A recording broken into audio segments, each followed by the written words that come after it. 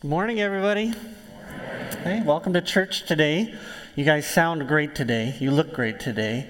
I just want to say thank you again for making space for each other. Okay, today was the first week someone threatened to sit on my lap. I was so happy. But one chair, okay, one chair between groups, everybody, and shoulder to shoulder if you know them and like them, okay? Also, I just want to let you know, it doesn't feel super tight, but if you walk in 7 minutes late, if you ever, some of you, the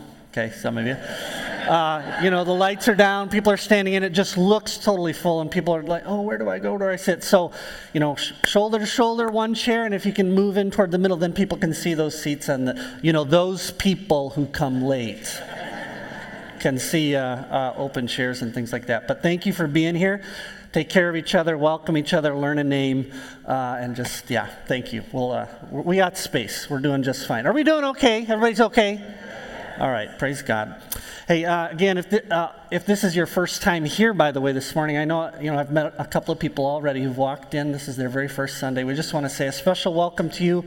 We know it takes a lot to walk into a new building like this, full of people that you don't know. We really are just honored to have you join us this morning, aren't we, everybody? It's an honor to have you here this morning. And everybody joining us online, we miss you. I was reminded this week why it's so important to have this connection, especially for people facing health challenges. We miss you. We hope that you're doing well. We hope you can join us again soon sometime. Anyway, we just hope that you're well. Well, as you saw in the bumper video there, we're continuing a series today called He is Greater, which is a walk through the New Testament book of Hebrews. And Hebrews, again, if this is your first time here, you just need to catch up. Hebrews was written about 35 years after the death and resurrection of Jesus, and it was written to a second generation of Jewish Christians who were saying that they want to leave Christianity. And they want to leave Christianity and return to the customs and traditions they came out of because Christianity doesn't seem to really be working for them anymore. In fact, allegiance to Jesus is actually creating some of the problems that they're facing. And so the theme of Hebrews is to keep going, to hold fast to Christ. Actually, that's going to be in the very first verse that we'll read together today. Continue holding fast to Jesus because He's greater.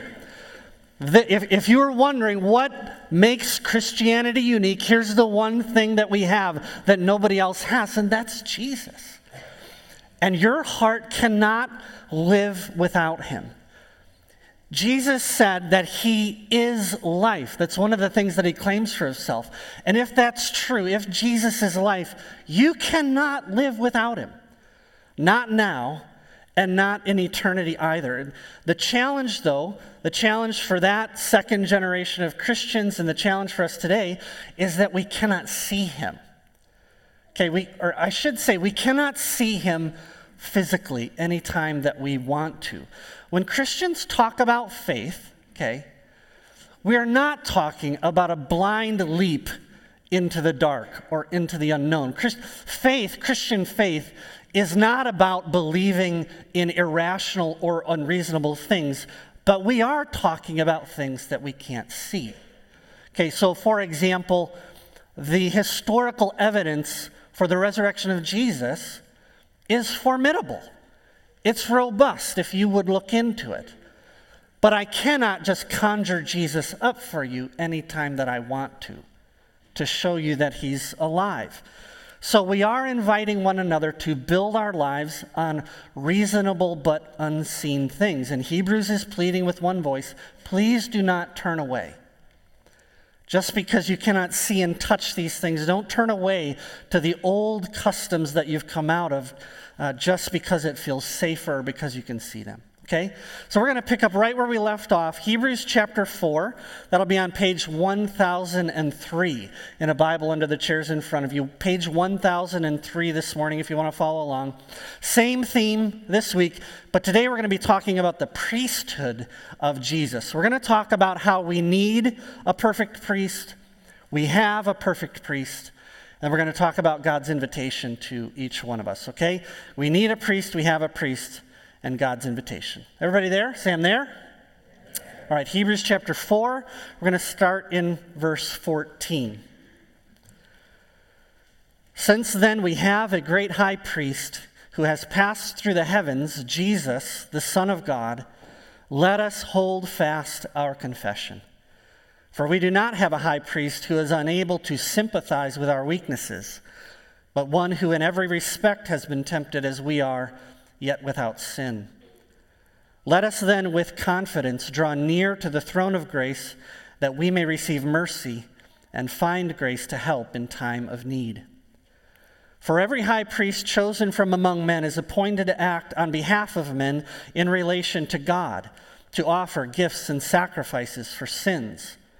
He can deal gently with the ignorant and wayward, since he himself is beset with weakness. Because of this, he is obligated to offer sacrifice for his own sins, just as he does for those of the people. And no one takes this honor for himself, but only when called by God, just as Aaron was. So also Christ did not exalt himself to be made a high priest, but was appointed by him who said to him, "You are my son, today I have begotten you." As he says also in another place, "You are a priest forever after the order of Melchizedek." In the days of his flesh, Jesus offered up prayers and supplications with loud cries and tears to him who was able to save him from death, and he was heard because of his reverence. Although he was a son, he learned obedience through what he suffered, and being made perfect, he became the source of eternal salvation to all who obey him, being designated by God a high priest after the order of Melchizedek. I have one more scripture reading I want to share with you this morning. This is from the prophet Isaiah. This is about 750 years before the birth of Jesus, and the setting is the temple in Jerusalem. This will be on the screen. Isaiah chapter 6, verse 1. It says, "In the year that King Uzziah died, I saw the Lord sitting upon a throne, high and lifted up, and the train of his robe filled the temple. Above him stood the seraphim. Each had 6 wings. With 2 he covered his face, with 2 he covered his feet, and with 2 he flew. And one called to another and said, 'Holy, holy, holy is the Lord of hosts. The whole earth is full of his glory.' And the foundations of the threshold shook at the voice of him who called, and the house was filled with smoke. And I said, 'Woe is me, for I am lost. For I am a man of unclean lips, and I dwell in the midst of a people of unclean lips. For my eyes have seen the King, the Lord of hosts.' And one of the seraphim flew to me, having in his hand a burning coal that he had taken with tongs from the altar. And he touched my mouth and said, 'Behold, this has touched your lips. Your guilt is taken away and your sin atoned for.' And I heard the voice of the Lord saying, 'Whom shall I send, and who will go for us?' And I said, 'Here I am. Send me.'" This is the word of the Lord. Thanks be to God. All right, turn over to Hebrews again. Why have I included that reading from Isaiah in our time together this morning? It's because the first verse of our reading today said that Jesus is the divine Son of God, our great high priest, who has passed through the heavens. What does that mean, that Jesus has passed through the heavens? We'll say more about this in a second, but the gist of it is that Jesus is in the immediate presence of God right now. He's in the immediate presence of God. The heavens are the place where God dwells. I don't mean by that God isn't present everywhere, but the heavens are the place where God's presence is experienced in an unveiled, undiminished, unmitigated sort of way. And Isaiah got just a glimpse of that. And I say just a glimpse because even Isaiah, in his vision, doesn't get any further than saying, there's a king, he's on a throne, he's seated, he's got a giant train, and he doesn't go any higher than that. And that's all that he can handle. And I just share that to say, we don't think much about that. We think far too lightly of the presence of God if we think about it at all. We talk about the presence of God as though one day we're going to waltz in there and say, "What's up, God? I got a few questions for you." How many times have you or you've heard other people say, "When I die, I got a lot of questions for God"? No, you won't. No, you will not. I'm not saying, I wasn't even trying to be funny. I'm not saying that there won't be answers in heaven, okay? I'm just saying they're not going to come that way. You're going to be in the presence of God, and a lot of things will be answered right now. And you'll say, okay, I get it. I saw the Lord, Isaiah says, seated on a throne, high and lifted up. The train of his robe filled the temple. The doorposts and the thresholds of the temple shook in God's presence. And then there's incredible angelic creatures called seraphim that guard the way into God's presence. They're there to make sure you don't just waltz into God's presence. And they call to one another, holy, holy, holy is the Lord God Almighty. And Isaiah, who is a priest, by the way, okay, please keep that in mind today, Isaiah, who is a priest, is almost undone by the experience. He calls down a curse on himself. He says, woe is me. He does not say, God, I'm glad you stopped by. I have a bone I want to pick with you. No, he says, I'm damned. I'm dead. I'm toast. I'm lost. The presence of God is a fearsome and awesome thing. And we need a priest. That's why we need a priest. Back to Hebrews. What does a priest do then exactly? Okay, what's his job? Take a look with me at verses 1 through 3. I know that this is about he's talking about the high priest, but this would be true of all priests. Their job, verse 1, is to act on behalf of people in relationship to God, it says. So they represent people before God, and they offer sacrifices and gifts for us. So what priests did in the ancient and the modern world is offer tangible gifts and sacrifices on our behalf, and then they turn to you and say, it's okay. You're going to be okay. We also see in verse 2 that they're to deal gently with the ignorant and the wayward because they share in our human frailty or in our weakness. A priest is someone who can put his arm around you and say with integrity, I get it, and I'm sorry. They can speak an encouraging word because they've been there. A good priest knows how to cry with people, how to sit with people, how to hug people, and just be with people because he's been there. And when a priest has to be hard, and sometimes they do have to be hard, they do it from right here, right alongside you. And everyone has them, by the way. Every single person has priests. So if you're thinking, I'm not a first century Jew, I'm not Catholic, I'm not Anglican, I'm a modern, secular, rational person, and my friends and I moved beyond the hocus pocus a long time ago, I would just say, you do. Modern people absolutely have priests. We just don't call them that. We call them counselors, therapists, life coaches, allies are priests. Does anyone have your people? Your people are priests. What do I mean? Well, I'm just saying every person has to have people in their lives who come alongside to heal us, to fix us, and to help us through our daily suffering. So you may not use the word sin, but you still have people that you turn to say, it's going to be okay. I'm with you, and there is hope, and I absolve you. This is what allies do. I absolve you of X, Y, and Z, and it's going to be okay. That's a priest. That's what they do. So maybe you're here this morning. You're saying, I see the preacher's doing a little word salad today, a little mumbity-jumbity with the words, little Jesus jiu-jitsu, and I'm not buying it because priests are about religion, and I'm not a religious person. I'm not trying to mess with you. I'm just saying, what is the question that all of our counselors, all of our therapists, all of our friends, all of our allies, what is the question that they're answering for us? Am I okay?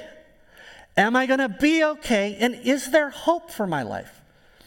Incidentally, in Protestant churches like the one that you're sitting in this morning, the reason that we don't have priests is because we believe, based on 1 Peter 2, Hebrews 7, Revelation 5, and a whole bunch of other places, we believe that every Christian is a priest in some sense. So we actually super believe in them. You're surrounded by them right now, and you have them.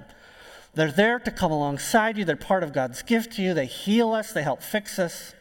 They're the flesh and blood people that put their arm around us and say, it's going to be okay. The problem is that our priests, modern and ancient alike, are just not enough. Even the very best ones. Your best friends, your closest allies, the most faithful people are just not enough because, verse 3, they have their own issues to deal with. Okay, they're working through their own stuff, and they can't actually heal us. They can make you feel better, but in the end, in the hour of your death, they cannot save you. They cannot prevent that from happening, and they cannot actually make your soul okay. We need a perfect priest. That's the word that Hebrews uses. We need a perfect priest, and we have that. So, second question, what makes Jesus a perfect priest? Let's just look at what this teaches about Jesus. Take a look at verse 14. First of all, Jesus is perfect because he is transcendent and powerful. We have a great high priest who has passed through the heavens, Jesus, the Son of God. It's interesting, isn't it, that it doesn't say we have a great high priest who's in the heavens. That would be totally true, by the way. But Hebrews goes just a little further to say that Jesus has passed through the heavens. Now, okay, who's ready for some metaphysical speculation this morning? Are you excited? So I'm speculating, but just based on my understanding of the scriptures and the things that we read about heaven, it's huge. It's an immense place. The heavens are gigantic and full. Okay, it's just a giant place. So when it says that Jesus has passed through the heavens, I just get this image in my mind of like a meteor that shoots across the sky. And the point is, okay, now I'm not speculating anymore. Is everybody done with the speculating? But this is what it's teaching. It's just saying Jesus has passed through the heavens to the very center. The very center of reality. He's at the very center. Every time we get a glimpse of heaven in the Bible, Jesus is at the center of everything going on. He's in the middle of the white-hot glory of God. We just sang, he's worthy. He is the focus of attention and praise. Behind the temptation to leave Christ is either a terrible misunderstanding about who he is or a lack of reflection on this.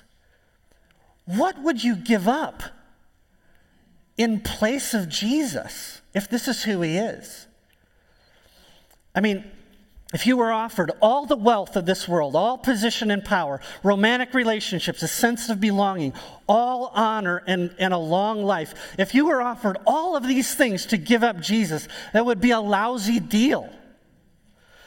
When we say that Christianity just isn't working for us, there has to be some disconnect with this reality. Jesus is the Son of God who's passed through the heavens and is at the very center. And no other priest can say that. He alone is transcendent and powerful. Second, we see that he's tender and personal. Look at verse 15. For we do not have a high priest who is unable to sympathize with our weaknesses, but one who in every respect has been tempted as we are, but without sin. So this theme came up back in chapter 2, verses 17 and 18, to just a review from a few weeks ago. Part of what makes Jesus perfect is that he's put on a nature like ours. We said a few weeks ago, a human being, Adam, created this mess and has plunged all of creation into death. And so justice demands that the blood of another Adam heal all of this. The blood of Adam runs in Jesus' veins. So it's just, or the word from a few weeks ago was, it's fitting that he had to genuinely become like us and to suffer, just the way that a priest has to put on certain, vestments and garments, and then he has to wash himself and prepare himself so that he can do his job. In the same way, Jesus has put on a nature like ours and suffered to make himself fit to be a sacrifice on our behalf. So Jesus is a perfect priest because he knows the frailties and groaning of human life. We had a good laugh together a few weeks ago over whether Jesus empathizes with us or sympathizes with, or whether Tim Prince knows how to talk good English or not. If you remember this? Whatever the English word is in verse 2, the Greek word means to co-suffer. To co-suffer. No other religion dares to say that about God. Jesus co-suffers with us because, verse 15, he, in every respect, he's been tempted as we are, but without sin. So he knows, he's a perfect priest because he knows he has experienced the full range of temptation, yet never once gave into its power. So if you're tempted to feel hopeless, okay, Jesus knows what that temptation is like. If you're tempted to give up, to give into anger, he's been tempted by that. If you're tempted to control, to be critical, to complain, to please people, if you're ever afraid of what people think of you, Jesus was tempted by those things as well, but never surrendered to them. So in every respect, he was tempted, yet never gave into that. So he knows what it's like. He suffers with the sufferers and shows us the way through. Tom Schreiner puts it this way. He says, what we need is not a fellow loser, but a winner. Not one who shares in our defeat, but who's able to lead us to victory. Not a sinner, but a Savior. He's perfect. We can add verse 2 to this. Jesus can deal gently with the ignorant and wayward. So if he's the perfect priest, he must do the things that priests do perfectly, and he does. That particular, we're not going to do a ton of Greek, okay? Just that particular Greek word means to, it has the sense of restraining or moderating suffering. Have you ever seen a child go to his mother and the way that she talks to him? You know, she puts pressure on the wound to soothe, brushes the hair out of his eyes, wipes his tears, speaks to him softly. That's the word. Jesus is able to deal gently with us, with the wayward and the ignorant. He's our great high priest. And by the way, what elicits that response from Jesus has nothing to do with your sin. The severity or the not severity of your sin has nothing to do with his response. It is the fact that you come. It's the fact that you come to Jesus that elicits that tenderness. He has a heart that simply cannot turn away from the sinner who comes, needing help. Dane Ortlund puts it this way. He says, contrary to what we expect to be the case, the deeper into weakness and suffering and testing that we go. Is it anyone here dealing with weakness, suffering, or testing? Life is not working. The deeper we go, the deeper Christ goes with us. As we go down into pain and anguish, we are descending ever deeper into Christ's heart, not away from it. Let me say that again. As we go down into pain and anguish, we are descending deeper into Christ's heart, not away from it. And that's awesome. Are you descending into pain and anguish, hopelessness, fear, uncertainty? Are you grieving great sin? Are you grieving great loss? Have you done the unthinkable? Have you become what you thought you would never become? Jesus is a perfect priest. And if you would just come, he will go with you. He is transcendent and powerful. He's tender and personal. Third, we see in the scripture here that he's royal and eternal. Take a look at verses 5 and 6. Okay, so here we learn that Jesus is a perfect priest because he's from a different order. Okay, you ask any first century Jew, who's the greatest priest of all time? 9 out of 10 or 10 out of 10 would say Aaron. He's mentioned there in verse 4. Aaron's the greatest. He was the first, just by virtue of his preeminence. He's the greatest priest. And Hebrews is just saying he is great. He's amazing. But Jesus is like from a whole other order. And he calls it the order of Melchizedek. Well, who's Melchizedek? We'll actually get to that in chapter 7. I'm not going to spend a ton of time on that today. But here's what you need to see today. Verse 5 says, "So also Christ did not exalt himself to be made a high priest, but was appointed by God, who said to him," and then he quotes from Psalm 2. He says, "You are my son, today I have begotten you." The thing is that Psalm 2 has nothing to do with a priest. It's about the king. It's a royal psalm. It's kind of the royal psalm. This is the coronation psalm of Israel. And then in verse 6 he says, as he says also in another place, and then he quotes from Psalm 110, where David says, "You are a priest forever after the order of Melchizedek." Here's all you need to know today, is that Melchizedek is the only person in the Bible who was both priest and king. Nobody else does that. So Adam was a royal priest as well, but he lost his position because of sin. So really, there's Jesus and Melchizedek, the only people in the Bible who hold both of these offices. And actually, in the ancient world, I don't think anybody does this. I don't know the ancient world exhaustively, but I've never heard of any other king also being priest over his nation or vice versa. Who cares? You care, believe me. It is not enough to have a great high priest, even one that would co-suffer with you, even one that has passed through the heavens, is not enough. We need a king who will make things right. A priest is meant to come alongside you, put his arm around you, to comfort you and sit with you. A king lives to make things right. He enforces justice and righteousness.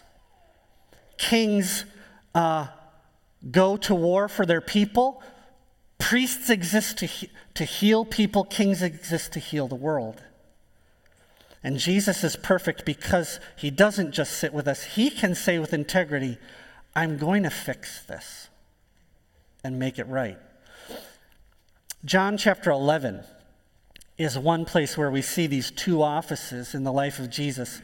In John chapter 11, one of Jesus' good friends, a man named Lazarus, dies.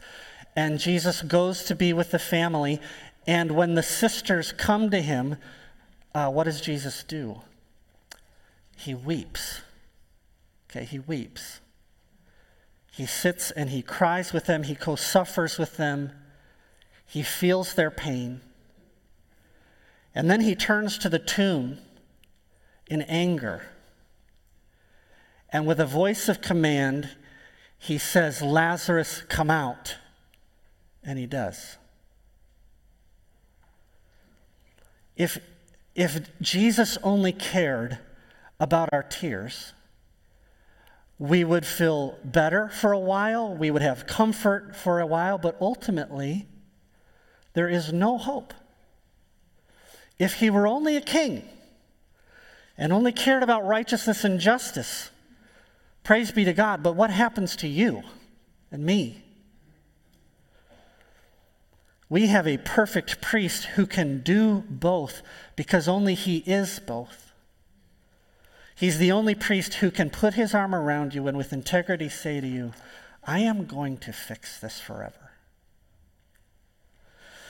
Verse 7 says, speaking of Jesus and his priesthood, says, "In the days of his flesh, Jesus offered up prayers and supplications with loud cries and tears to him who is able to save him from death, and he was heard because of his reverence." Remember, the original recipients of this letter, like many of us, were experiencing pain, and they were thinking of leaving Christianity because it just wasn't working anymore. And Hebrews is saying, please don't do that. Please don't do that. Your priest knows.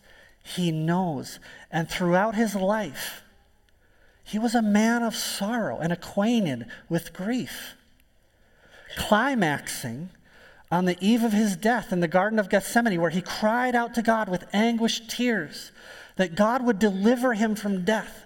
Jesus is a perfect high priest because he's better than you. He's just better than us. Okay, he's better than all your this worldly priests. His reverence, his goodness, ensured that God heard his plea. But it says here that he was saved from death. How can that be? He died. It's talking about his resurrection here. God answered the cries of our priest not by saving him from death, but actually by plunging him into it on our behalf and bringing him through to glory.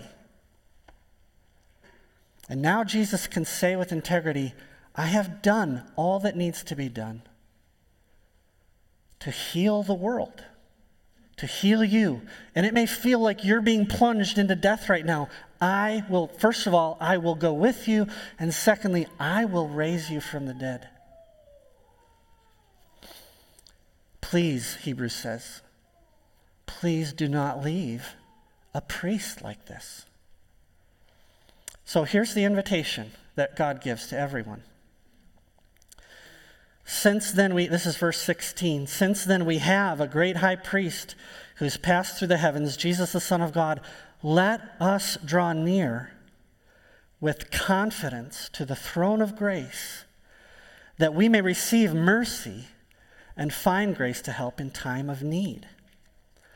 Where is the throne of grace? What is that? It's the throne of God. It's the throne that we read about in Isaiah chapter 6 this morning. That's the throne that he's talking about.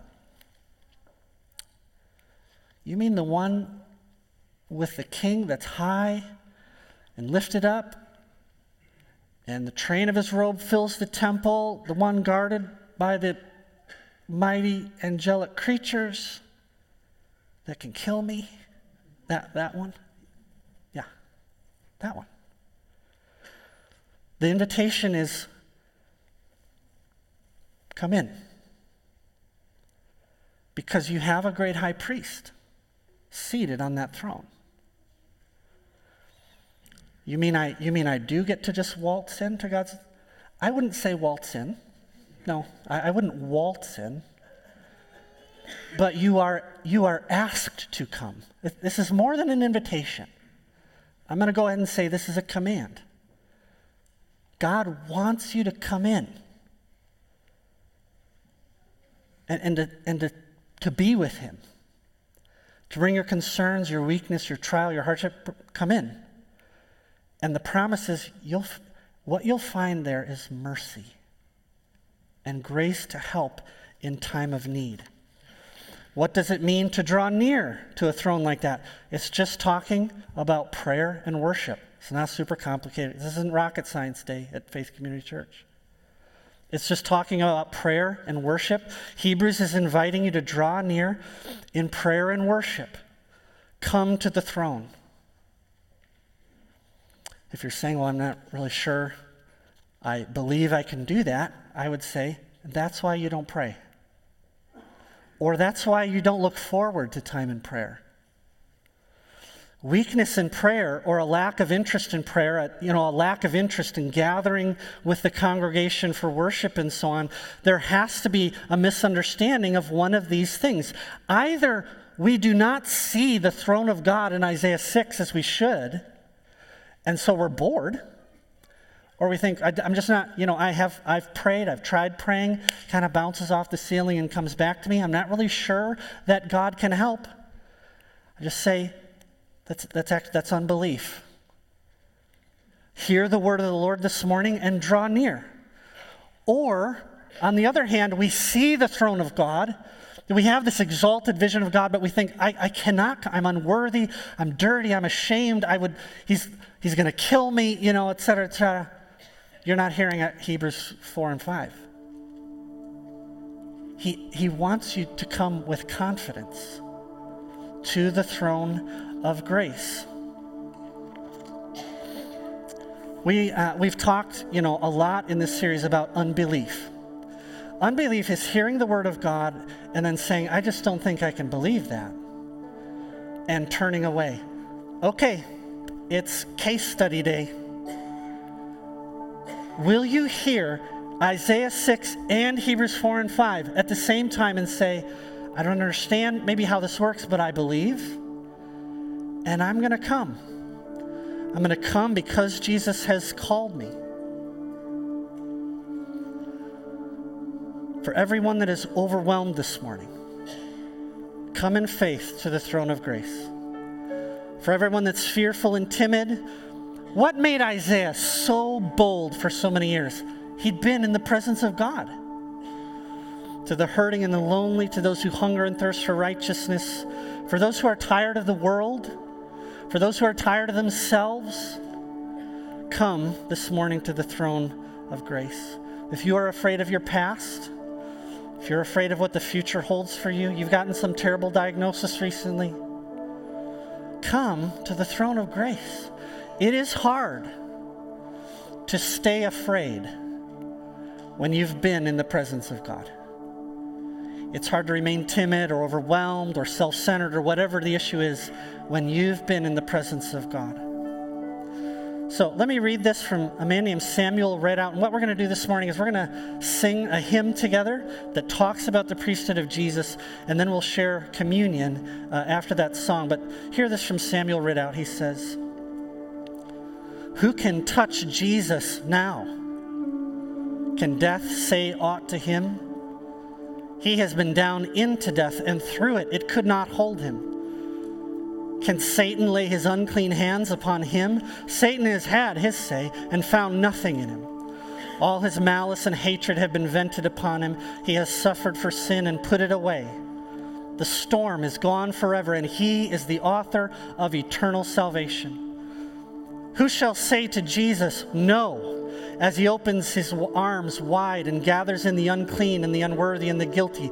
Who shall say to him, no, as he draws them to himself and says, heaven is open for you, and I will lead you into the presence of my God and Father with exceeding joy?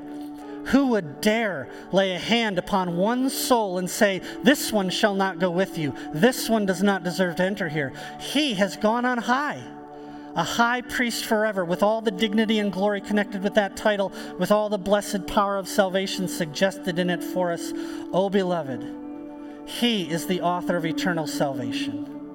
Bless his name for all who have bowed in heart to him."